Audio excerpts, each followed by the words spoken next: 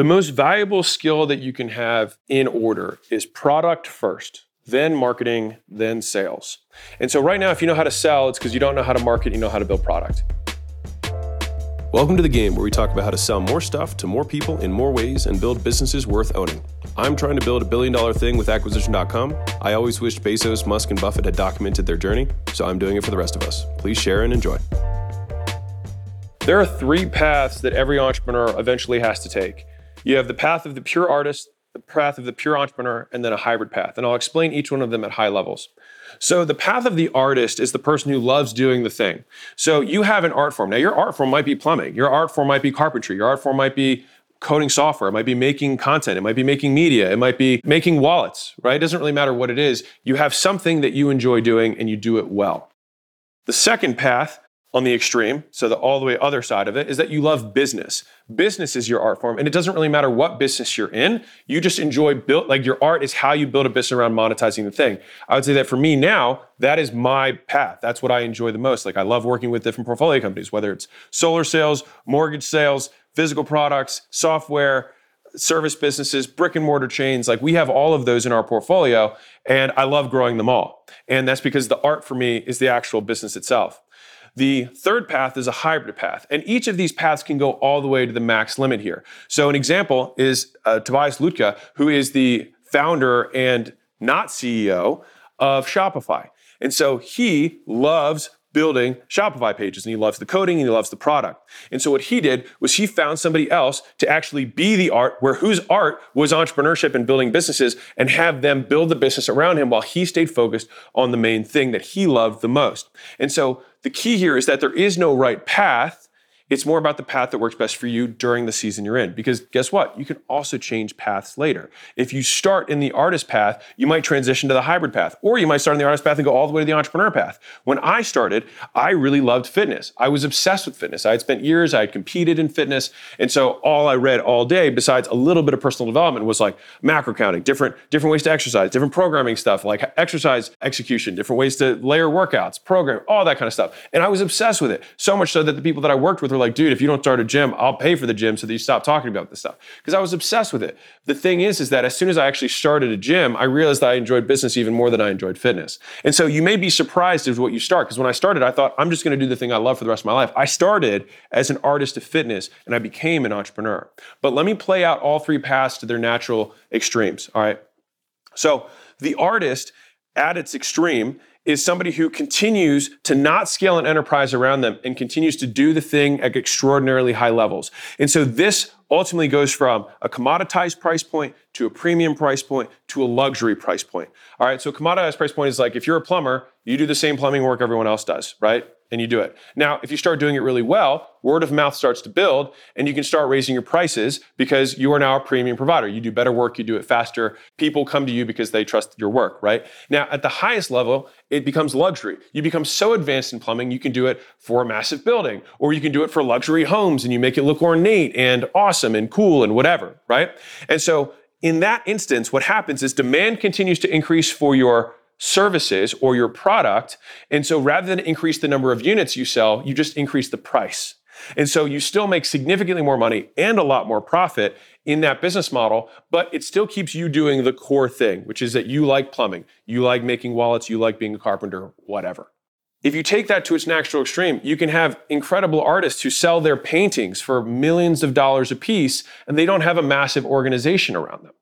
Because their main thing that they focus on every day is the art. Now, there's obviously elements of entrepreneurship there because they make money, they transact, so by the definition, they are entrepreneurs. But their focus, their typograph, I would say, is that they are an artist first. The hybrid version is Tobias Lütke, is somebody who started as a developer who built the little website because he wanted to make something for, I think it was a surfing company or something like that. He had some sort of physical products business that he didn't like the tools that are out there and he started making it. But then other people, because the product was so good, started asking for it. Now, he could have just continued to raise the price of the thing. But at a certain point, especially with software, it made more sense to make himself chief product officer rather than CEO. He was chief of product and then hired a CEO and hired an executive team to build everything else around him. Now on the org chart, because he's a big shareholder, he has a lot of sway. But on the actual chart itself, he might be over here, not necessarily at the top because he doesn't want that life.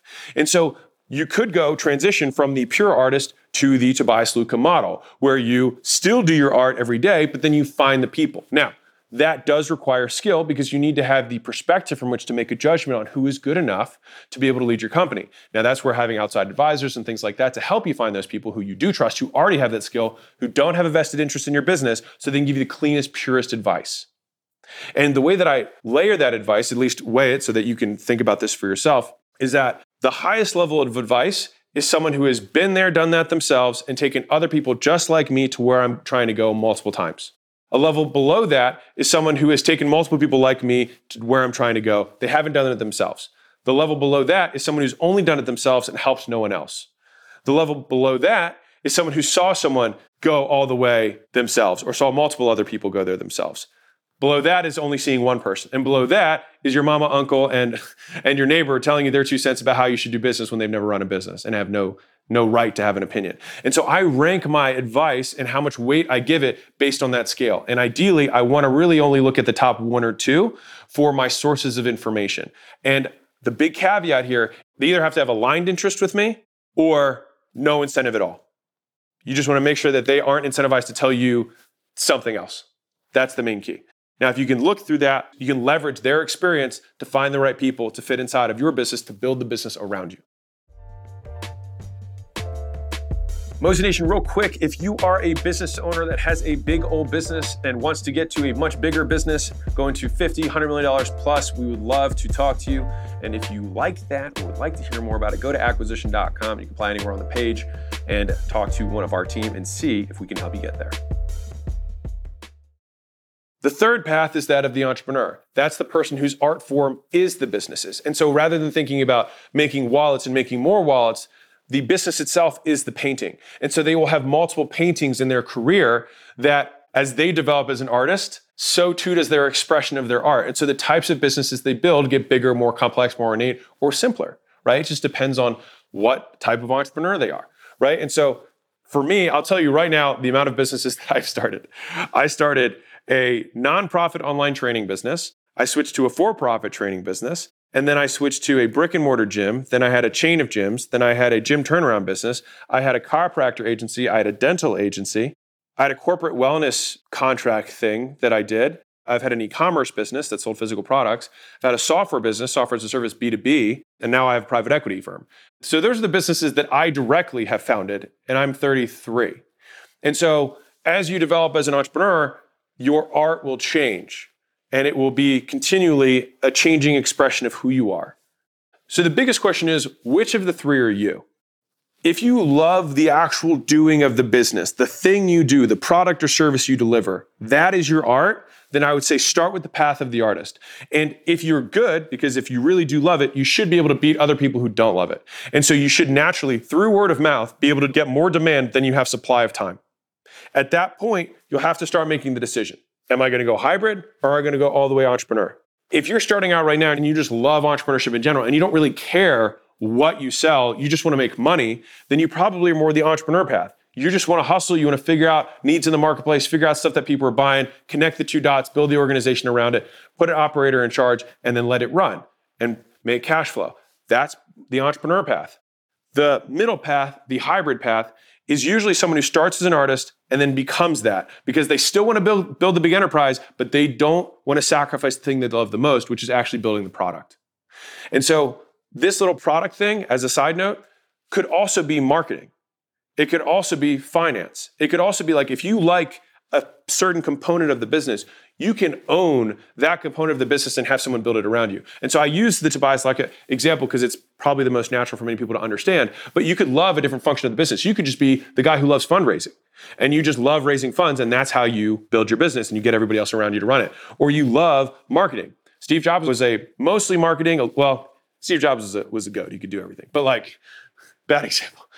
But he was a marketing genius nonetheless. And so the idea is that you will still leave your thumbprint on different aspects and be more heavily involved in different departments, the ones that you love the most. But at this point, you do it by choice rather than do it by obligation. And so identifying which one you are is, do I love the thing or do I love the business of doing the thing? And then walking that path down. And the best news is you can always change your mind later. The most valuable skill that you can have in order is product first, then marketing, then sales. And so right now, if you know how to sell, it's because you don't know how to market, you know how to build product. If you know how to market, then you can sell lots of stuff, but you're only going to sell it once because the product's usually not that good. If you know how to sell product, you will get more promotion from your customers than anything else, and that is ultimately what scales the enterprise.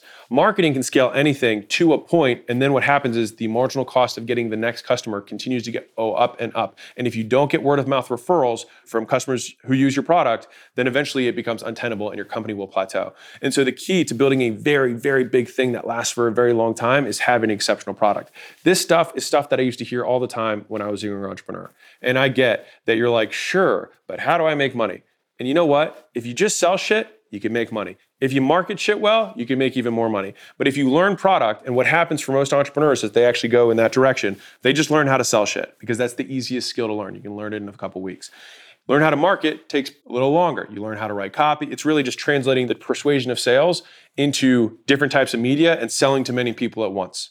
Product, if done properly, gets people to promote on your behalf. And there's way more of them than there are of you. And so the highest leverage thing you can do is make an exceptional product that other people want to promote for you. And so my first real big experience with this was the book. So $100 Million Offers is a book. It's 99 cents. You can get it on Amazon. That book continues to, like right now, it sells 25,000 copies a month with no paid ads. It just sells 25,000 copies a month. And the reason for that, and a lot of people who knew me from high school or knew me from college are like, dude, it's so crazy. Some guy I know from work is like, dude, you got to read this book. And it was your book. And the thing is like, that is how those book sales happen. And so if you can get your product to be that way, or your service to be that way, that amazing, then you never need to spend another dollar on marketing ever again because people will do it for you. And that ultimately drives the most margin and allows you to scale the enterprise in a compounding fashion. Because if you don't scale it that way, then all you have to do is consistently spend more money on ads, hire more outbound people, get more affiliates. But if you get it from the product-driven perspective first, where you have more people who send you business than people who leave just based on how good your product is, that continues to compound to the end of time. And that's the business you want to build. But to be clear, you can make money doing any of them, but you make the biggest money doing that one.